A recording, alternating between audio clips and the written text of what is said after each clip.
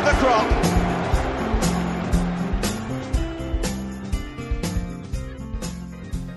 Welcome to the 179th edition of the Gooner podcast. This is your host, Kevin Whitcher, and we are recording this on the Tuesday evening after Arsenal's draw at Crystal Palace, with the next fixture being at home to Sheffield United at the good old-fashioned kick-off time of 3 o'clock on a Saturday. So with plenty to discuss, let's introduce this evening's panel. First up, one of our regulars, a man who circulates with the Arsenal players in their natural habitat, at least those with homes in the NW3 area of North London. From recollection amongst his neighbours is a certain Freddie Ljungberg. Editor of the Hampstead Village Voice, it's good evening to the man of 1,000 names, Mr. Emmanuel Mustafa Goldstein. Good evening. Next up, a long-term Arsenal Supporters Trust board member, as well as a man heavily involved with the England cricket team's PR. So I'm looking at a suntanned face untypical of these parts, as he's just returned from sunny South Africa, where the Test series is standing at 1-1 after England's win in Cape Town.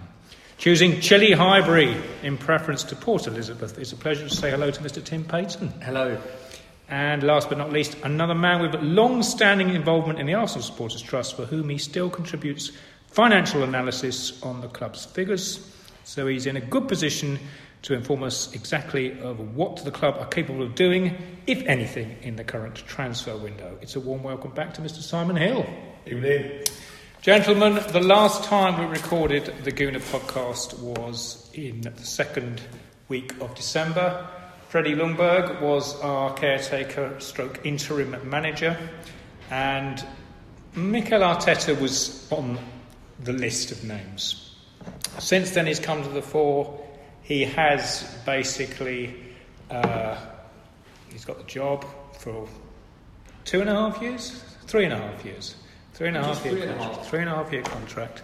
So, assuming things don't get very pear-shaped very quickly, we're going to be getting used to Arteta ball.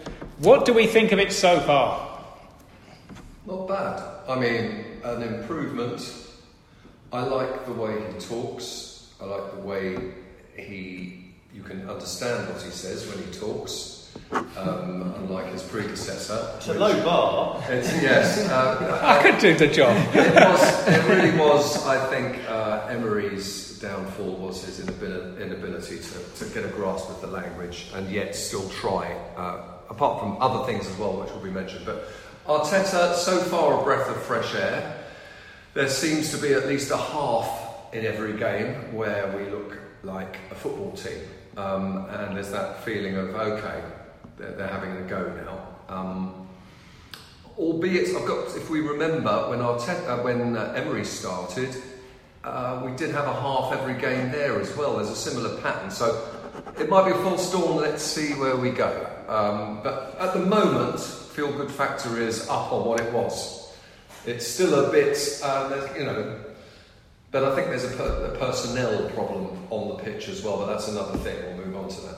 It's what he's got to work with as well. But, yeah, feeling better. All right. Qualified optimism, I think.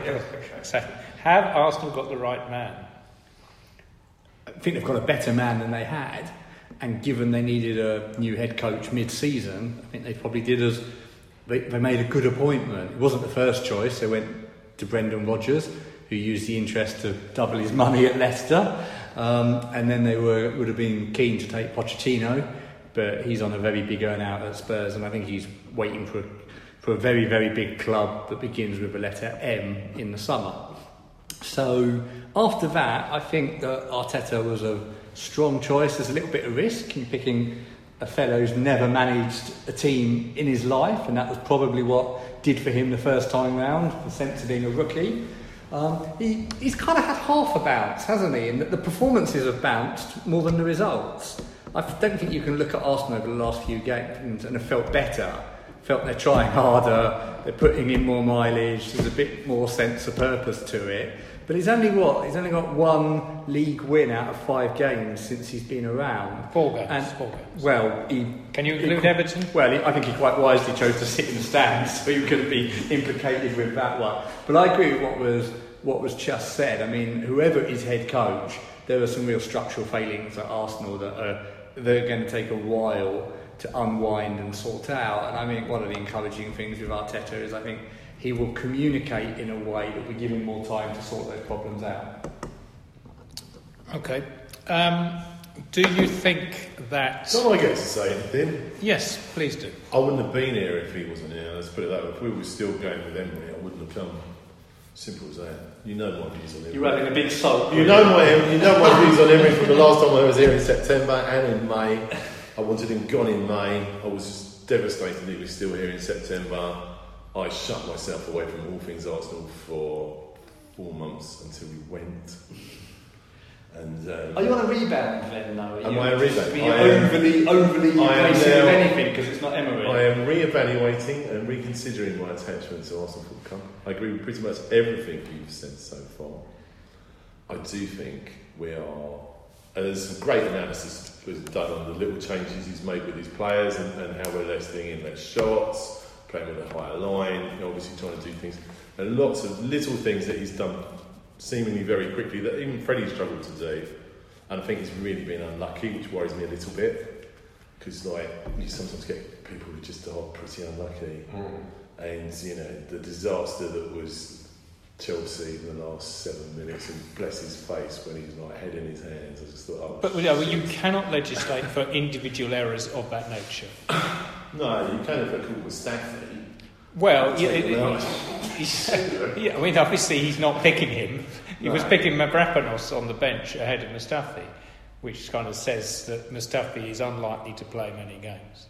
Yes. But the Bernard Leno one, you know, I mean, he's brought in his own goalkeeper coach, and you know he's got work to do there. You know, I mean that's the one area. We've always known. No, he's probably been Arsenal's player of the season. Why part of that mistake? There's wider bad luck as well, isn't it? I mean, Jorginho shouldn't have been on the pitch. Not getting decisions from the ref or VAR working away. Yeah, and so it just feels that like we've left. You said something. We've the points. We aren't getting the points that the performances probably have merited. Well, I think also, I mean, that Chelsea game was a case in point. You know, the first half we went out blazing, great guns, looked really good, and we seem to be doing that. You know, it's like we'll either have a really good first half or a really good second half, but we don't seem to be able to. Well, that's physical, isn't it? A good sort of half hour. It's the intensity he is asking the players to perform at, and in a way, it's a condemnation of what has gone before. That are not fit enough to do it. I think some of it's physical and some of it is mental too. I don't know, I'm yet to be convinced that 2 or 3 players on the pitch have what it takes up here in the upper half of the cerebral area sometimes they just seem to, the focus isn't there, you know, and that might be Let's name names. No, okay, I'm going to make myself unpopular. Do we like that? Yes, we do. Okay, throw. Obviously, no. I mean, Xhaka's one of them. Guendouzi. But Arteta's begged him to stay. I know. Guendouzi. I think I actually think was the right thing to have done. Well, Xhaka's important to that team. I don't know. I think Xhaka's the opposite of a rabbit's foot for Arsenal. I just don't see him as an Arsenal man. Well, you know. If he takes a player on, he'll stand in front of them, and it's all this falling over. In 2020 in the current squad is an Arsenal man? Give me some names. Who are Arsenal men? Yeah. Well, you mean who aren't playing for us now? No, who are? Who's an Arsenal man? Because you've just condemned Xhaka for not being an Arsenal man. I think that the only... Give me a moment to think about that. There is a big job coming. I think the only midfielder that will still be here in 18 months' time is Torreira. Right. The only one playing in Arsenal's first team. But I'm not so much into this Arsenal man or not anymore. I think it plays into sort of it's not slightly old school culture. Yes. Not the reality of millionaire players on these contracts. And I don't think... Modern footballer might be more accurate description. Mercenaries. But what I mean is a player who will... Focus. No, who won't do that. Someone who will play football, be on top of the game. If you look at Liverpool and you look at Man City and you look at I'll stop you there. Teams, hang on, Ray Parlour, will be regarded as an Arsenal man. He is an Arsenal man. But he doesn't have the quality necessary to play in a Man City or Liverpool team. Yes, but the thing about Ray Parlour is, if he lost the ball and made a mistake, he'd chase back. Yeah, so I'm redefining your view of what an Arsenal man needs to be. Well, my view of an Arsenal man is someone who will fucking fight for the team. I mean, Arteta's an Arsenal man. I think in the sense, well, he's certainly talking the talk, and he's trying to get that back into the squad so that players will go out and play at their very best, stay on top of it and play an honest game, by which I mean all this falling over and winning dirty. No, you're giving it that look. Sorry, I prefer. I don't look now and again. Fine. Isn't that what Arsenal have lacked in terms of game management since Patrick Vieira left? Look, I think I must say I do reject these kind of labels. I think basically it's are you good or are you not? That's what I mean. Are you good enough? And Arsenal don't have enough players that are good enough. That's exactly what I mean. And this is where now it's going to be really interesting to watch where Arteta goes. And we must remember Arteta is head coach. I've not been listening. Sometimes I'm on a kind of sort of emergency listen for it. People call him the manager. He's not. He's head coach. The decisions are taken by Raul Sanllehi. There's Edu in there. They have got some huge work to do. Arteta's job is to squeeze as much as he can out of the squad that's there. They've got 2 weeks of a transfer window. Maybe they'll do something with it, maybe they won't. It seems we're very reliant on agent-mate deals at the moment. They've got the key striker who's scoring, 50% of the club's goals? But, heading towards a summer where he's almost certain to leave, because he'll be in the final year of a contract. You've got to manage the psychology of that occurring on the team, on the fans. You've got Lacazette heading in with 2 years left. He should be sold if you stick to the pronouncements that were made. You've got Xhaka. Now, I think it was right of Arteta, but a bit of me was nervous. Is it Arsenal to turn around and beg a player to stay who's lined up a deal to go? I think we needed him more than not. I see all his flaws, but if he went, I'd say it'd only be a weaker midfielder in the next 5 months. But he's got. Only lose him if you replace him. You've got Ozil, who quite, is the biggest, piece of piss, waste of space, overpaid show pony there's been. Did I get enough words in there at once? No. But it's been carried, but we've got to try and make the best because it's 350k a week. I expect, he's even managed to totally kill off the option of putting him in the Chinese market, hasn't he? I'm sure that was all manufactured by the agents. Just be rude about the Chinese, then they can't send you there for the final year of the contract. Get realistic. December, we were nearer the bloody relegation zone than anywhere else. We still are now. Right, okay. You miss the Europa League next season, you've got a 30 million plus hole in our finances. We are fucked, which is royally fucked. Which is why Arteta's got... So it's an emergency. And in an emergency, you deal with what you've got to Of course you do. You can't sit there and say, I fancy that guy. No, but what I'm agreeing with you, Simon. But what I'm saying is what's going to be so fascinating is he's got to kind of deal with an emergency and get the most out of it as he can. But within that, you've got to be strategising for some big work that needs doing in the summer, and that's coming at you anyway. Someone's got to but it's supposed to be Edu. They're dealing with it at that level. But where Arteta's got to deal with it is there will be players' agents briefed about where they're going, the psyche of certain players who won't try very hard in a game because they want out. And Arteta's got to manage all of this. Like you say, he's also, what's going to be fascinating, which basket does Arteta put his eggs in? Would you throw everything at the Europa League to trying to secure that Champions League place? Would you concentrate on coming between 5th, 6th and 7th to get Europa League so you don't totally fall out the basket? Would you go quite hard at an FA Cup because it will win favour from fans and it'll get you in the Europa League. It does get you in the Europa League. Because I'm convinced that if you asked Emery, his biggest regret of all, it was that he didn't prioritise between Europa League and Premier League last season. Well, he sort of did. Well, he sort of did, but I bet you where he kicks himself every game was that home game where he kind of dropped a couple of the players that would normally have started, waiting for the semi-final, and we were 1 point short. And in a brain fart, he ended up we lost the point. He ended up 1 point short in the Premier League and a second half in the final short. And I bet you he wishes he hadn't kind of tried to ride both horses so far on. Arteta's got to make that judgment, because Simon will point out, and people don't like this, but the judgment has to be how you maximise the finances for next year to have a chance of getting yourself out of the situation where you are. It's just exactly. I mean, Arteta's basically at the moment he's just trying to get belief into the squad. He's just trying to deal with whatever he's got. You can see it, and he's doing fantastically well. He's turned Xhaka around. Guendouzi looks a bloody better player. Guendouzi can actually do some things defensively in the box and he's switched on a little bit. Maitland-Niles is it. Okay, we're talking about players that didn't get switched off.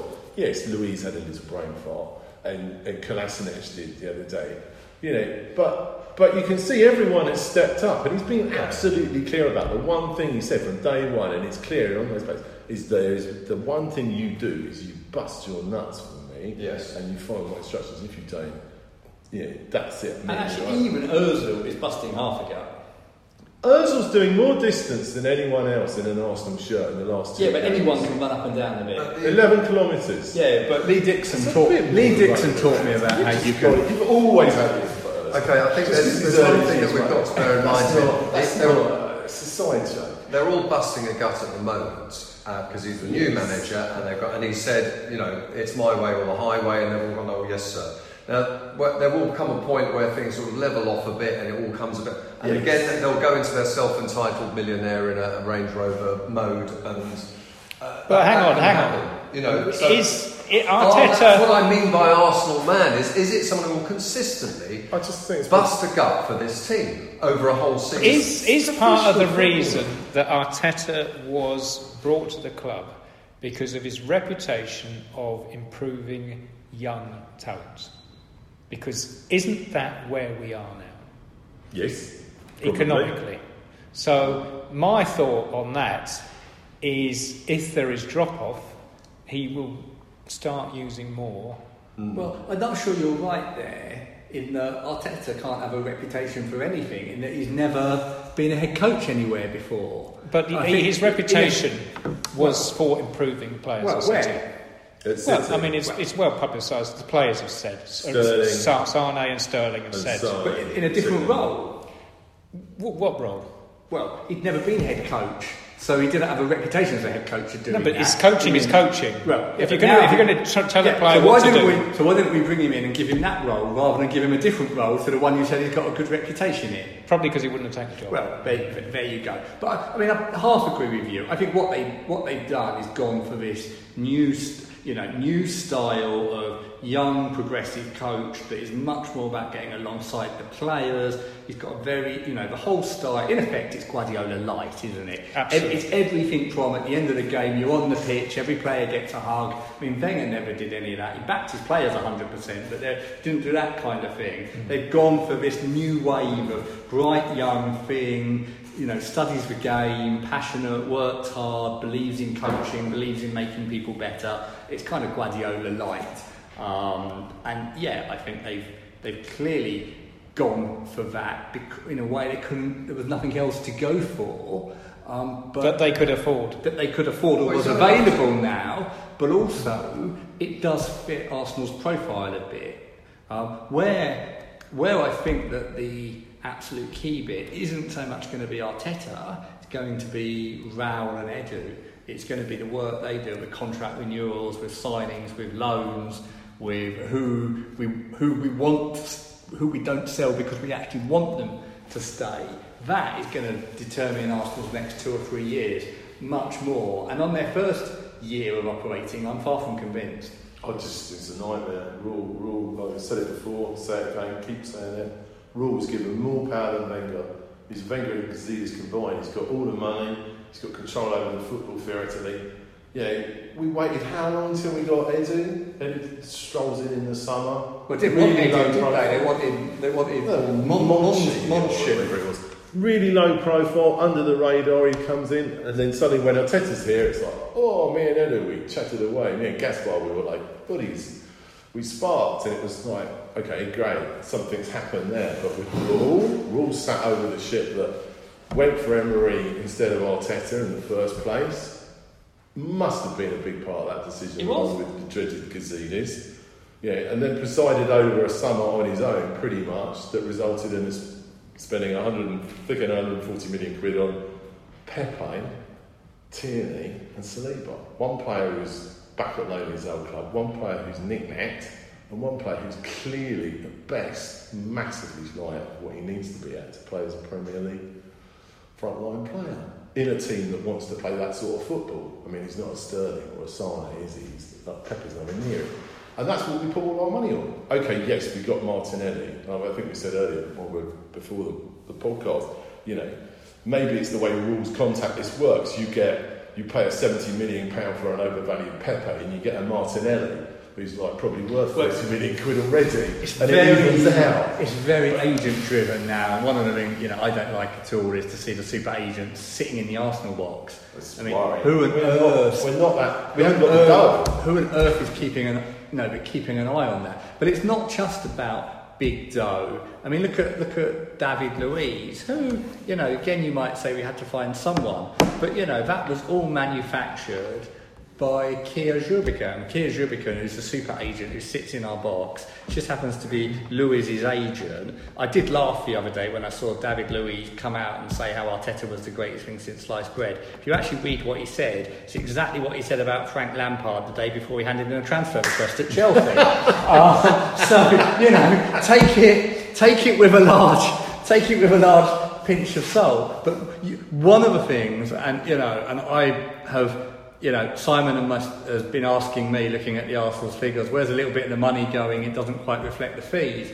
Absolutely convinced that when we start seeing the agents' fees that Arsenal are paying, which have to be published, there's going to be a significant upswing in the agent fees because we have started giving them money. But I guess there is that argument, if you want to succeed in the game, you've got to pay them. Liverpool are paying more agents' fees than anybody at the moment. It was always the criticism of Wenger's that we wouldn't play the big players, so it just left Arsenal to always say, could have had him if I wanted to. On a light but note, you didn't, because you didn't have the agent. On a light note, I think if Arteta can manage David Luiz and Guendouzi to stay switched on as much as they do care about their hair. I noticed them on the pitch doing their hair. And I noticed in their eyes. I know. Well, why don't they tie it back? You don't be worrying about It's that kind of in-depth analysis we get you on for. You laugh and you mock. Arsenal man would tie it back. You laugh and you no, just get a fucking haircut. I did notice when Guendouzi came on. When Guendouzi came on against Palace, he wetted his hair. Yes. So perhaps he was under instruction from the bench to wet his hair. No, so wet his hair to stop it flying in his eyes. And then I see David Luiz on the pitch at a corner, and he's doing his hair and stuff instead of marking the man he's marking. And these little moments in football, one that will take your eye off the ball for a second to do a bit of makeup, and guess what? 1-0 the other team. No, I mean the nuts. To come back to subject matter is, rule is a real massive concern for me. Edu, to me, is an unknown. Was he involved in us getting Martinelli? If he was, well then hats off. I think he'd already. Is he? No, I think Edu was going to take that job for maybe a couple of months before he took the post, and in that time he was obviously in Brazil, and I think I can't remember. There is some connection with Martinelli's people between Edu and Martinelli. Well, there's another lad that we're meant to be linked with in Brazil at the moment. I think this is partly why Edu has been brought in. So do I, definitely. Right. Cheap South American players to be sold in 3 years' time. But Raul was not brought into Arsenal to do the role he's now doing. He's not. He was brought in because Arsenal were worried that and it's happening, there is this sort of group of clubs trying to create a European Super League. It would be awful for the game and where it's heading, but it's out there, the ECA big clubs. And Raul is right in the middle of that network, and he was given the brief of make sure Arsenal are invited into this Super League, whatever happens. On, there's going to be 5 English teams in this Super League. Well, one of the reasons that Arsenal are sniffy about the current proposal, although they'd love it. They want 6. Stan Kroenke does not care about the number of European games that are played, about sharing wealth so that you have a good competition, about all the things that we would care about. It's dead. Redistribution at the moment, that is dead. Well, that proposal is dead, but not the others behind the scenes. But one of the reasons, and I think maybe Agnelli made a mistake here, was he proposed 5 places for English teams, and there were 6 big clubs at the moment, and 3 or 4 of them were nervous. If he'd offered 6 places, they'd have gone like that. But Kroenke does not care for the custodianship or the future of English or European football and all of that. But that is what Raul is primarily there for. And actually, so that I'm not, it's not always hindsight. He does know the super agents, and Arsenal had a weakness there. So having someone that works in that field probably was something you need in a big club. I can't see anything good from Raul at all, except for the fact that we've finally now ended up with Edu and Arteta, and they might be all right together. The rest of it, the signings, the summer before, was he around for any of those signings? Am I really casting him a disservice? He's been at the club officially since February 2018. What worries me? Yeah, exactly. This is back to the AST remit, isn't it, Simon? Is who holds him to account? Where's the government? Who is there? Josh. Well, right, hang on. Let's just bring in the idea, the concept of the board of directors. Does it have any role to play in the organisation that Arsenal have become since Stan Kroenke became 100% owner of the club? It has an important role to play, whether it's doing it. Particularly when you've got absentee owners that live in the States, you need a check and balance to your executives from your board, the non-executive role to hold people like Raul and Edu to account, sometimes to support, sometimes to challenge. That would be done by a good quality board in London. But the board in London is 85 years old, 79 years old and 76 It's doing well to survive, isn't it? Well, you mean what? Get up each day? I should do that. Gooner should do that. Consult their doctor. The Gooner should do a satirical spoof on the. I don't know if anyone's watched Succession with Roy. I love it. And the old guys just voting for him and whatever. But that's the sort of board we've got. But to me, maybe. I don't think you saw it, but Keswick did manage to get it briefed basically that if they didn't sack Emery, he was off, and he wanted Wenger out far earlier. We know than it he happened. wanted Wenger out. So in some ways, it does seem like there is. We know he does, but throw his little toy out. They are so marginalised, and of course they're not on. They're instantly dismissible. They're not on proper non-executive contracts, which are term based. So Stan has nothing. If you want to know who's running Arsenal, it's Raul, Vinay more on the on the finance corporate side, but he is the partner on all the decisions, and then going into Josh. And Stan Kroenke is just giving it up completely. Right, he's left it to Josh basically. Yeah. Well, about this chitter chatter at one point. This has been chit chat about us appointing.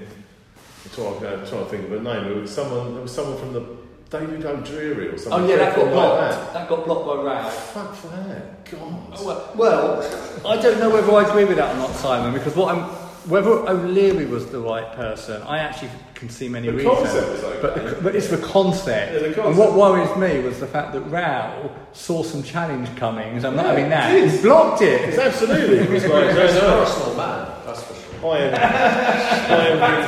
Yes. Oh, he always had his hair cut, didn't he? It would have been a PR exercise. My worry is Raul basically he's come here from Barcelona. He thinks he's managing a top 10 European transfer budget, and he's not. He's going to struggle to get into the Europa League this year. Well, if he loses on Saturday, he's even further away from getting into the Europa League. Let's just. And it's like, well, what the heck? He's ended up. Can Arsenal afford to buy anyone in this window? Yes, they could actually, probably, Right. but what only. sort of budget have we got? Well, okay. You can't say it like that. So the way it works is when you buy players, you pay for them on the drip. Okay, quite often, and when you sell players, you receive money on the drip. Kelsey Breeze, Arsenal are very good at making sure that there's always more on the drip for what they buy, and they get more up front for what they sell. So the last 2 windows, for example, these football club accounts that came out at the back end of last year showed that we'd spent £99 million on new players in the year to May 19. And I immediately went around everyone like Tim, Nigel, tried to getting a debate going on the internet saying, how the fuck have they come up with 99 million? It's like, you look at transfer market, you can't come anywhere near that from Socrates, Guendouzi, Torreira and Lino. What's 99 million? What the hell? Where's that come from? And like Tim rightly said, there was somewhere this quote about 12 million of agents, and if you go behind the numbers now, you can see that there's a big jump in the provisions number, which probably means that there's been some bonuses triggered, maybe Guendouzi, maybe because we got to the Europa League final and there was some like trigger payments on some other players. But it's still like it's a huge number. You said, wow, that was a good 100 million quid spent on those four. It's like, But I know it's a drifting. The question was, well, my question to you was just how much what's the price of player we could go for? Right. So basically, from those accounts, from what we can see from those accounts, and what we know we spent last summer, which is quoted as another net 90 million quid, net what we sold. And net 80 million quid we spent in the year to May, that's like 170 million quid, right? And at the time, we had about 100 million quid in the football club accounts and another 60 odd in the property companies, which technically is always available, but just worryingly never ever seems to end up in the football club account. Well, maybe it's lent to it. Maybe I'm being unfair. Maybe during the course of the season, when the season ticket money is unwinds, the club needs some money to get it through the low periods when its income and its expenses don't marry out. Maybe it's lent it then, I don't know. But so there's some sort of just about balance at the end of all that. And you could say, but that means we probably could still afford to buy a player because we could buy him on the never, eating into next year's transfer budget. You see what I mean? Summer 2020's budget. We could use some of that. But I suspect what's overriding it all now is saying, well, hold on, guys. You know, there's a real chance we're not going to make Europa League this year. I mean, let's be honest, it is. Look at that league table. Sheffield United on Saturday. I'll be delighted to see us beaten 2-0. Followed by Chelsea away. You know, look at it's going to be a dogfight. The Europa League itself is hellishly difficult this year. It's got Ajax in it, it's got Inter in it, it's got almost Man U in it. Two-leggers, us in it. Are we even going to get past Olympiacos? And you know, if we have a batch of injuries, we're dropping ACLs. We've dropped 3 ACLs in 12 months. That was another thing I had against Raul. How come we suddenly started getting ACLs? You can't blame that on Raul. Well, he's in charge of football. No, he's in charge of fucking football. No, hold on. We all had to go at Wenger. When Wenger was in charge of football, we all said, fuck me, Arsene, how come our players are always injured? Is it the guys... Did Arsene have 3 players drop ACL in one 12-month Probably period? not. Absolutely. So what's changed then? How come we're dropping ACLs? And we're still halfway through the season. So anyway, yes, we could spend some money, but we've got this Europa League. If we miss out on that, we drop at least 30 million. More than that, because we'll probably drop on the commercial deals with the shirts. There's no substitute for that gate income. There's no substitute for that UEFA. You're going to drop at least 10 million. 45 million, Simon. Based on historic figures, I'm already taking down for this year. Last year, through to May, we earned 37 million on the Europa League. Okay, that alone. And the gate money is at least 10. Yeah. If you include the club level tickets, although there's a lot of gaps in the club, it's true. But it's roughly about 10. So that would have been 47 last year. This year, I'm already saying, whoa, we're going to be way below 20 million on the Europa League anyway, because we've got Man U and Wolves in it. We won't get such a big. Not going to go so far. Not going to go so far. So and the club is running at a loss before it sells players. Yeah, even with the new deals, we've got the new deals. Because of the wage bill. We've got the new deals from because of the lack of income, basically. And we've got the new deals from Adidas and Emirates this year, which have come in and will give us like extra income, 35 million odd. There's a new TV deal, which is giving us a little bit more money as well, from May 19 to this coming May. But we're still, only going to make a profit because we sold Iwobi and a bunch of kids in the summer. So you think they won't sign in January? They'll be nervous unless they're really confident. So, and I don't know whether it was made up today or not, but the sort of thing is going to be like a John Stones on loan. Well, you've got a question about these ACLs. I mean, we had a good laugh about it, but are the players ever coming back from them? I mean, I know we say, it's 9 months. It's bullshit.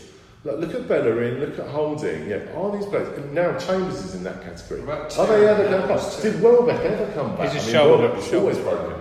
But Tierney has some long-term groin, hamstring problems. Does he? As well as his dislocated shoulder, which needs pinning.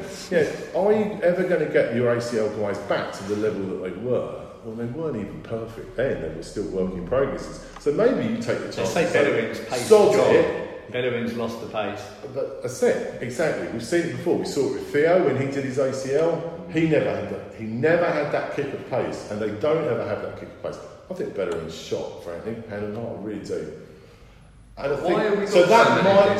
What's happening earlier? Well, you could argue it is always chasing games and always this kind of desperate last ditch. Is it the physical preparation of the players and their monitoring Suppose by it is, the medical staff? But also putting ourselves in difficult situations where we're not on top of the game, we're chasing it, and there's always last ditch.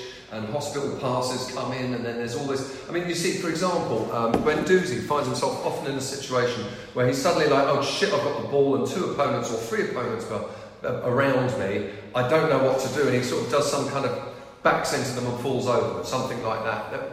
We seem to put ourselves physically a bit in jeopardy on the pitch a lot by being kind of behind the game. Do you know what I mean? The point is that now with a small squad of 20-odd players, it's a real issue because of 3 of our youngest, brightest defensive prospects, with the old David Luiz laugh and Socrates, blimey. So yes, you could say, well, if you can get Stones at a bargain, or you can get someone that you might say is a long-term fit in there. But it's wheeler dealing rather than we're not going to say right. There's Van Dijk. There's a 75 million.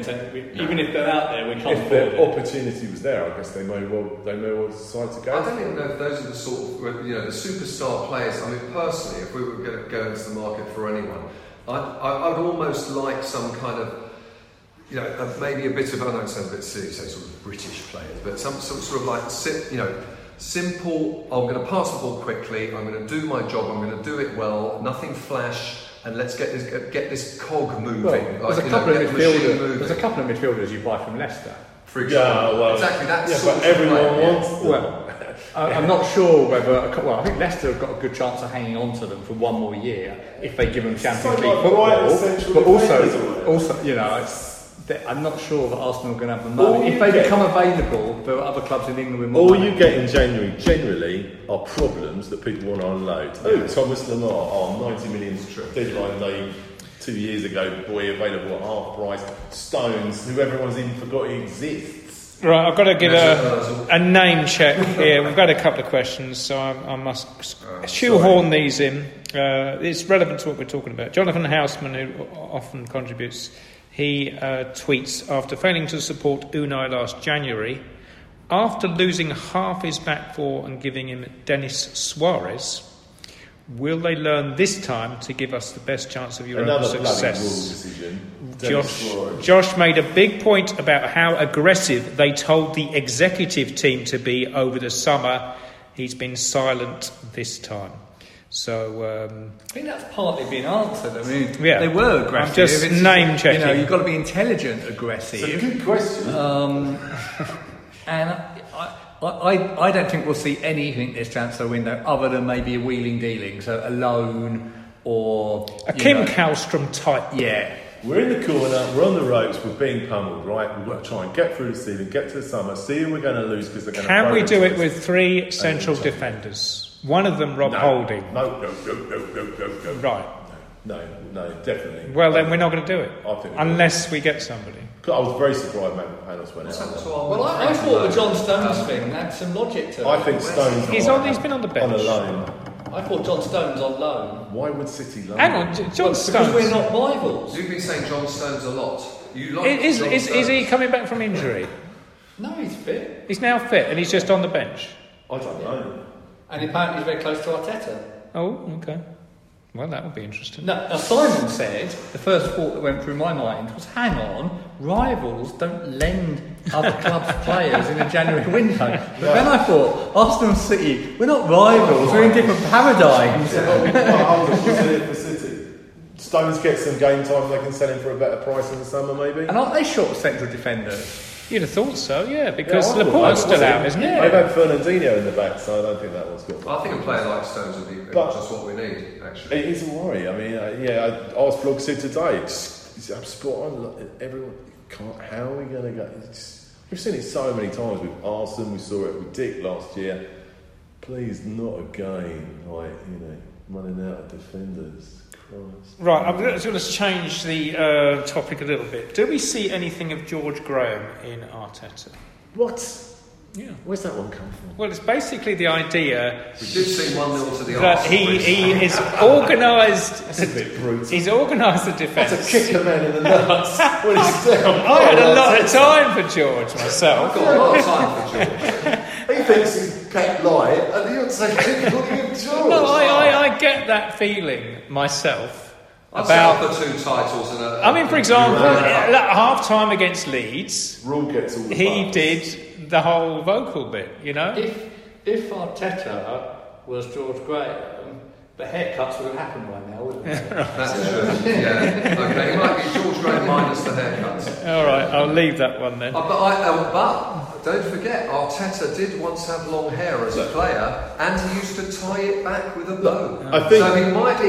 Yes, I've got this picture. Have a look at him as an Everton player when he first started playing. In seriousness, I think we're back to the question hair, about. outside outfit. I think we're back to the question about Arsenal type players. But we're just talking about proper modern professional footballers and proper modern professional managers. And proper professional managers expect their players to run, work hard, stick discipline, play the lines, be tied together with bits of string. You know, you could quite happily see the back four plus, you know, Torreira and Xhaka tied with a bit of string. Yeah, a string out. And they need to tie a bit of bloody string around Pepe as well. That's all I'd say. Right. I tell you what, if you get to Spaghetti Junction, wouldn't you? There's sort of string all over the place. Right, I'm going to do my other name check. We have sort of discussed this, but just to get him in. Pete Mountford tweeted, does it look like we finally have a coach who's concerned with instructing his players without the ball and game management? Now, I'm going to bring us back to that idea of rolling around on the floor, okay, diving. I'm going to extend it to tactical fouling.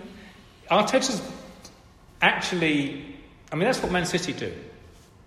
And it works with them. But they also play very good football. Well, we've got to try and do they don't that. have to do it that much. Well, no, I disagree, actually. I think you'll find if you watch a Man City game against a top team, there is a lot of tactical fouling and a lot of time wasted. Spurs did it. Killing momentum. Yeah. Now, we haven't done that for, well, probably since maybe ever, frankly. No, But if I lot try and tactical foul, they'll get it wrong and Yeah, well, this is the forget problem. who's on the yellow card. Yeah. We're But crazy. you can't compare City with Arsenal again, or Liverpool, because they're teams that they will go out and try and get the second goal first, and then they'll start killing the game. Our problem is that we do that stuff, and we don't do it very well, and we do it when we're 1-0 up. And that do you know what? I'd rather see us play football and go 2-0 up. Call me old-fashioned. Right. No, I'm calling you naive. I could say there is no doubt that Arteta has brought in the Man City gamemanship, but it's something that the Spurs used to do and really pissed me off under Pochettino because they used to get away with it as well, even worse than City sometimes. I always felt, take the player down, take him out off the ball. Chelsea have always done it. Bloody Terry and Co in the dark arts in the penalty area, and we're clearly doing it. One thing I thought was really interesting about the Palace game was just this craziness that happened with our 22 fouls and our inability from minute 35 to 60 odd to actually make a freaking tackle without it being a free kick. And it's obviously Oba got sent off. And it's obviously part of what he's trying to get them to do.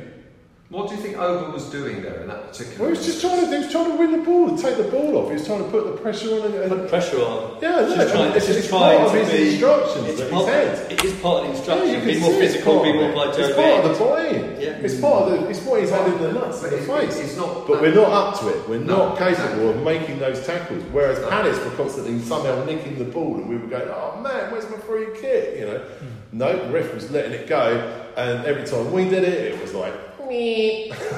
And then the ball came sailing in, and then finally they score a goal, and so that is a real problem. But I did like the fact that we can Arteta teach said modern players that.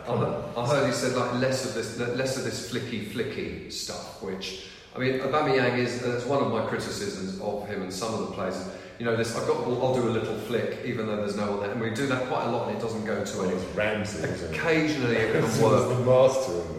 Yeah, oh God, yeah. Well, no, he just kicked the ball at the touch for no reason. Sometimes. Why haven't we talked about Lacazette? If we're going to talk about things, we should be talking that's about an interesting bloody player. Lacazette. Jesus, he's bloody disappointing. He keeps giving us stupid fouls that cost us He gave away the free kick that cost us against Chelsea that one ended up in the back of the net, which was a pointless. He loses the ball, he comes thundering back into half, bundles someone over, free kick, goal. Well, it's a bit Malcolm McDonald, I feel, Lacazette. He actually has the same physique. No, I mean, when Malcolm McDonald at Arsenal, not Newcastle. He's not going to be happy about that. Lacazette. No, but he will score the odd goal. He will turn and do, and he can get the odd, like, he'll poach a good goal. The season last year. Well, yeah, last year.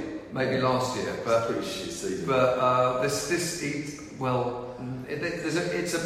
like the ball is bouncing off his shins a bit at the moment. It's not like doesn't seem like he's all that settled. Although the ball he put through to Aubameyang for the goal, the little dummy and the shimmy and the goal, that was great. I mean, so I think he looks fat and he looks unfit. The next 3 games have been the making of it, because last year Emery basically shared it around, whereas this year it's been quite clear that Aubameyang is the main striker and Lacazette has to fit around it more and hasn't been playing as much, and it's knocked his confidence. But the next 3 games he is going to lead Arsenal's attack, so he's got to kind of prove that he's worth it. I think this goes back. I still think that Arsenal, you can take so much of Arsenal's problems back to the transfer window 2 years ago. The Ozil contract. He's just trying to get Gazidis. The Mkhitaryan contract.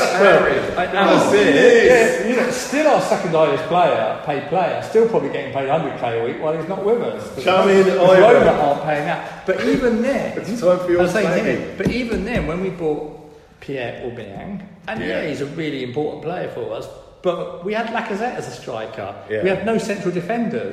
We had an awful midfield, and yet we loaded in on a position we already had. Yeah. And the squad is so unbalanced. Yeah. And it's just clearly next year. Ivan in panic mode. And Wenger in panic mode. Give me a striker.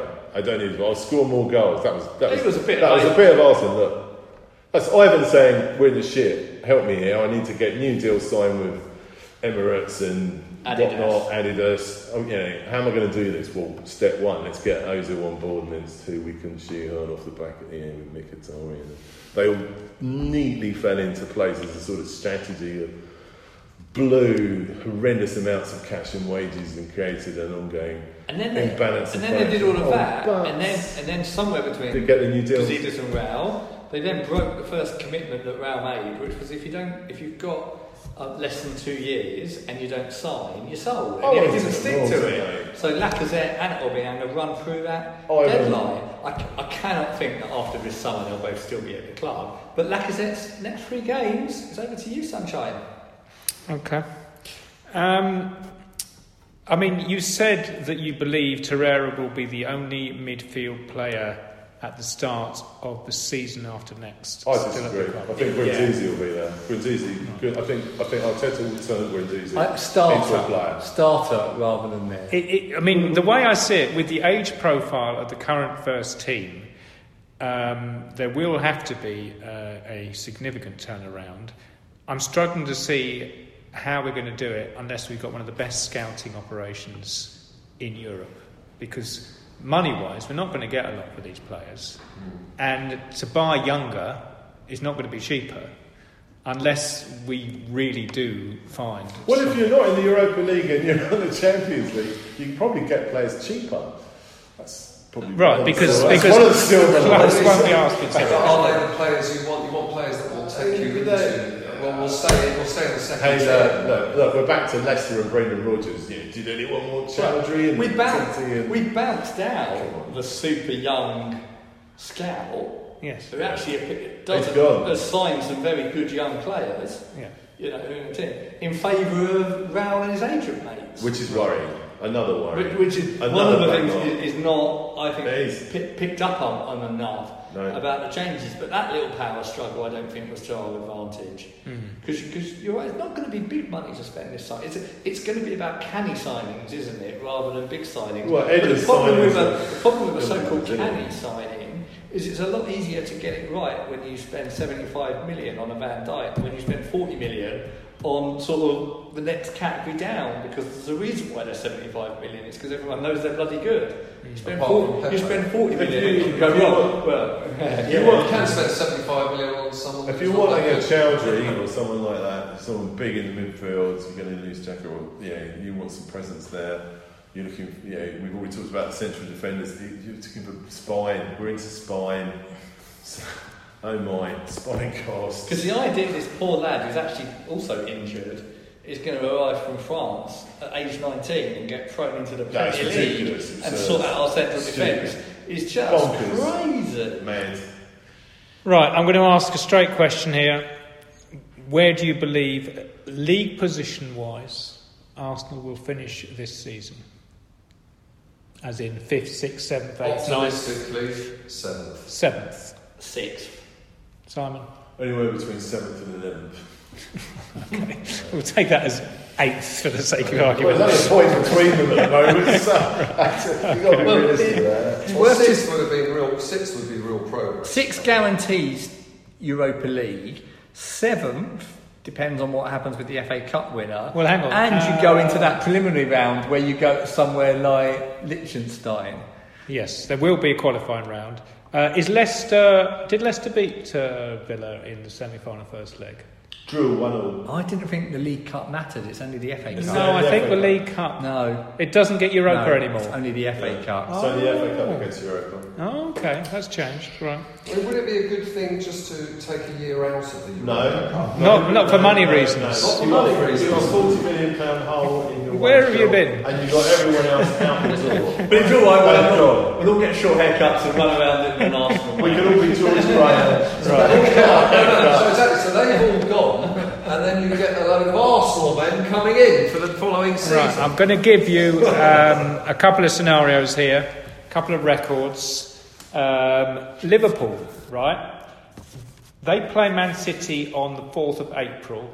If they are not defeated there, they will match the 49 game unbeaten run. When do they play Arsenal? Right, Arsenal is the 2nd of May, and by that time, if they haven't been beaten, it would be the invincible season. They would have already done. It would be too late. So it's not in our hands. That. The 49ers isn't. No, the 49 game record, that's out of our hands. I've got a funny one actually going. So what is... I reckon we're going to beat Liverpool. Right.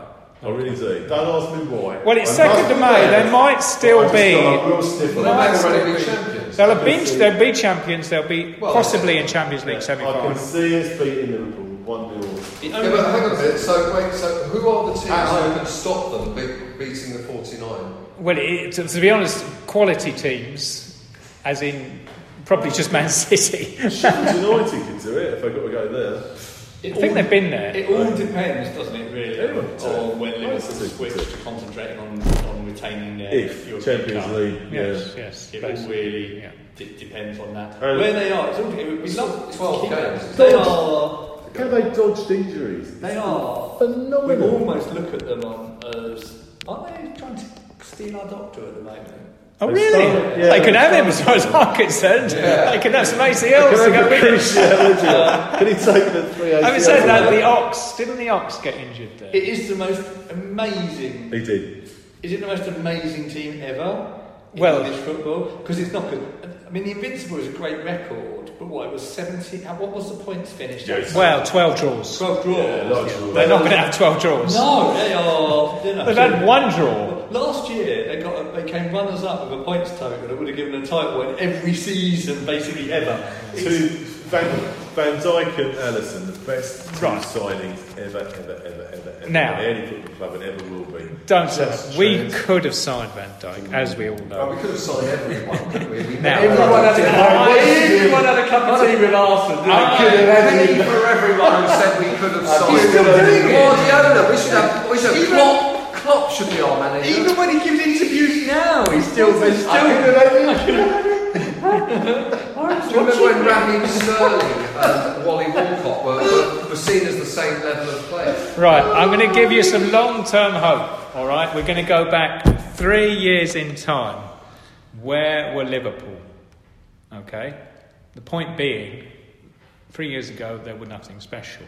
Klopp was there, though, wasn't he? He was there, but Was it his first what had he season? done? What had he won?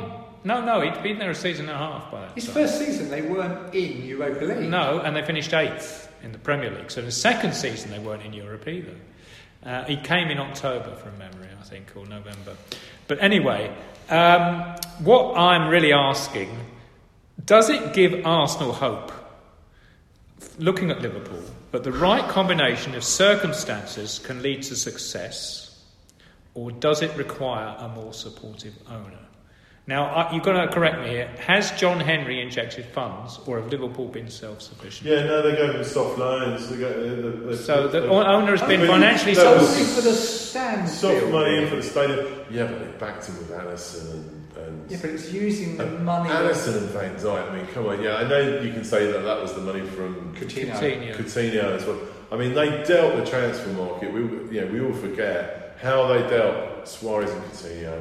And the way they spent that money, at the end of the day, it was about they put huge money on huge players and got them all right, and on a manager. They got your question is right, Kev, although the game is increasingly moving to a world where the rich get richer and Arsenal fall out at that level. But in effect, Arsenal run the same business model at about the same size. So in theory, 2 or 3 years of fantastically shrewd transfer dealing and inspiring manager, Arsenal could get there, because the baseline is still quite hard compared to the rest of the game. Whereas if you're at Leicester, it's like an unbelievable achievement, but they're kind of above their level now. So yes, but you have to get all the stars aligned. I think we might have a financial base, we might have a coach base, but I come back to it. My worry is about Raul and the football buying side and the player trading side.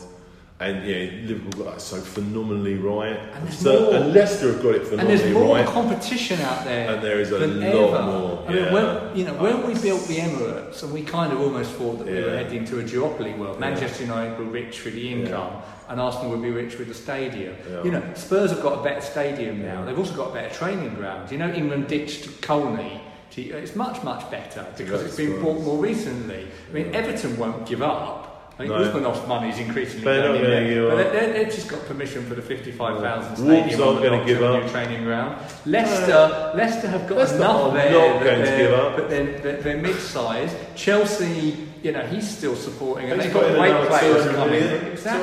Exactly. Sooner or later, Manchester United will be like a chimpanzee and a typewriter giving Shakespeare, because there's so much money there. The problem for Arsenal is, yes, the financial situation is there, but where I do worry for them is you could easily see Arsenal coming 5th or 6th for another 4 years. No, how can I say it? Like, the Europa League will become like the new 4th place. It will be. I'm sorry.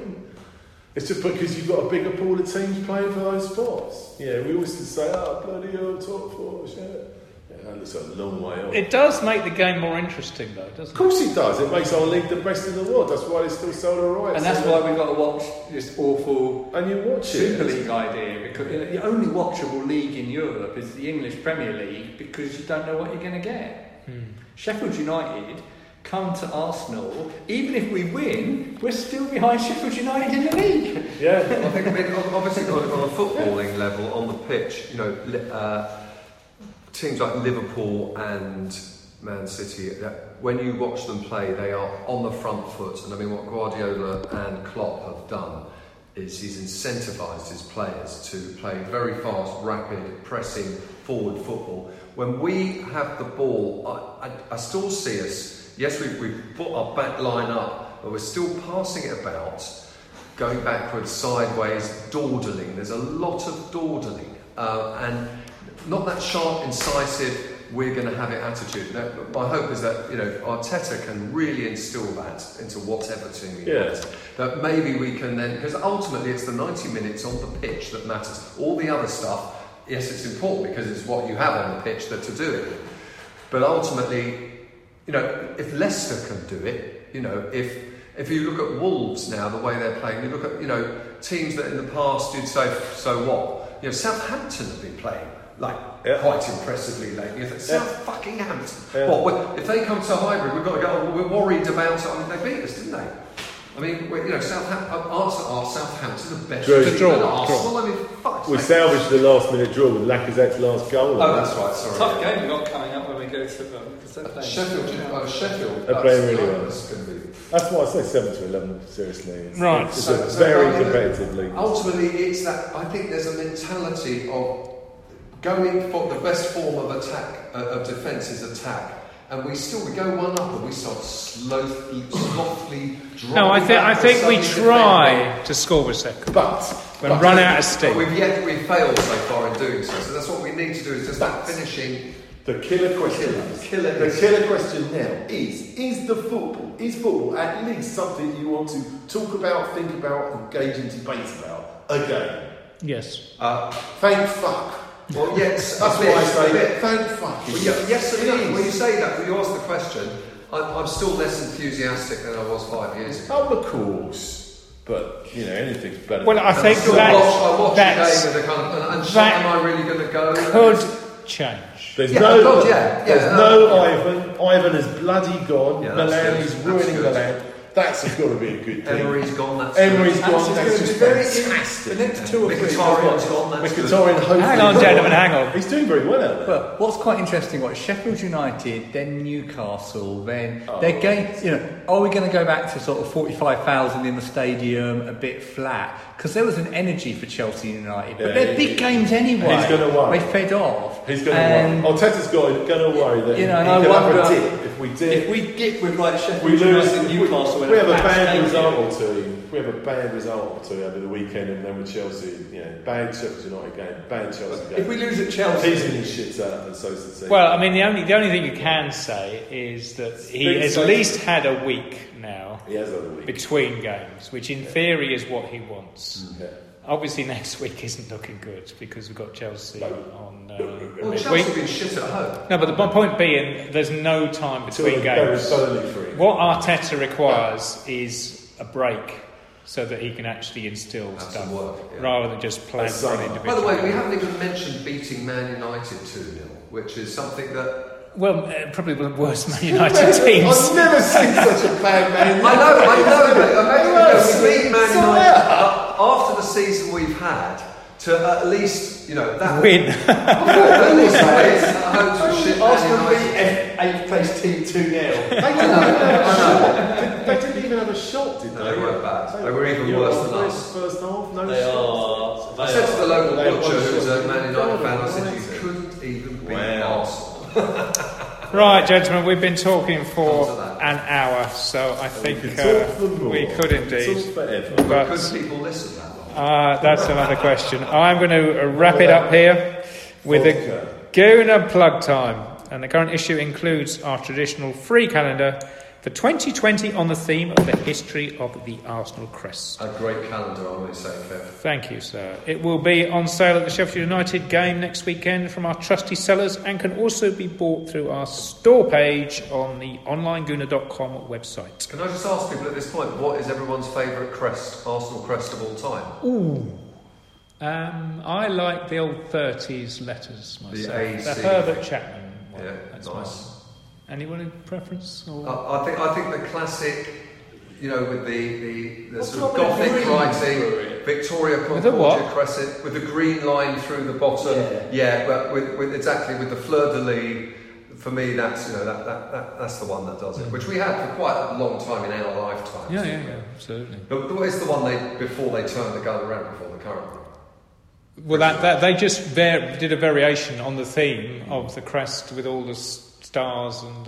But there was that era in the 70s where it was just a gun on the back. Well, it was just on the shirt. I mean, the calendar is a combination of badges and crests. Well, Chelsea and Tottenham continue to do that. Did you see Chelsea the other day in their old kit? They played in a kit with absolutely no sponsorship on it. No way. Who was it against? So someone FA Cup? It was FA Cup match, that's right. And they did a 50 years of something. Oh god, separate sponsor for the cups. There was no sponsor on the shirt, and they wore a retro kit. And I hate to say it, I know it's a Chelsea kit, but it looked quite good. Nice to do. I'd like to see Arsenal play against Southampton. Right, ain't going to happen. Right, so anyway, you can also subscribe for next season through our website store, as our campaign to raise enough subscribers to ensure we can continue has now begun. So if any of you listening are current subscribers who have not as yet renewed, we will be emailing you with a gentle nudge at some point before the end of February. We value your support, and the price of the annual subscription for the Gooner is less than the cheapest lower tier seat to watch Arsenal at home to Watford. So for that, you get half a dozen 68-page issues delivered to you through your door every season. You cannot say fairer. It's about 12 cappuccinos, isn't it? Yes, it's a bargain, basically. Bargain. As ever, a reminder, you can contact us regarding anything to do with the podcast via Twitter at Gooner Podcast and email goonerpodcast@gmail.com. Many thanks for the questions and topics submitted for today. With that, it is goodbye from Tim. Goodbye. Simon. Bye. And Mustafa. Au revoir. We'll be back in February with another monthly edition.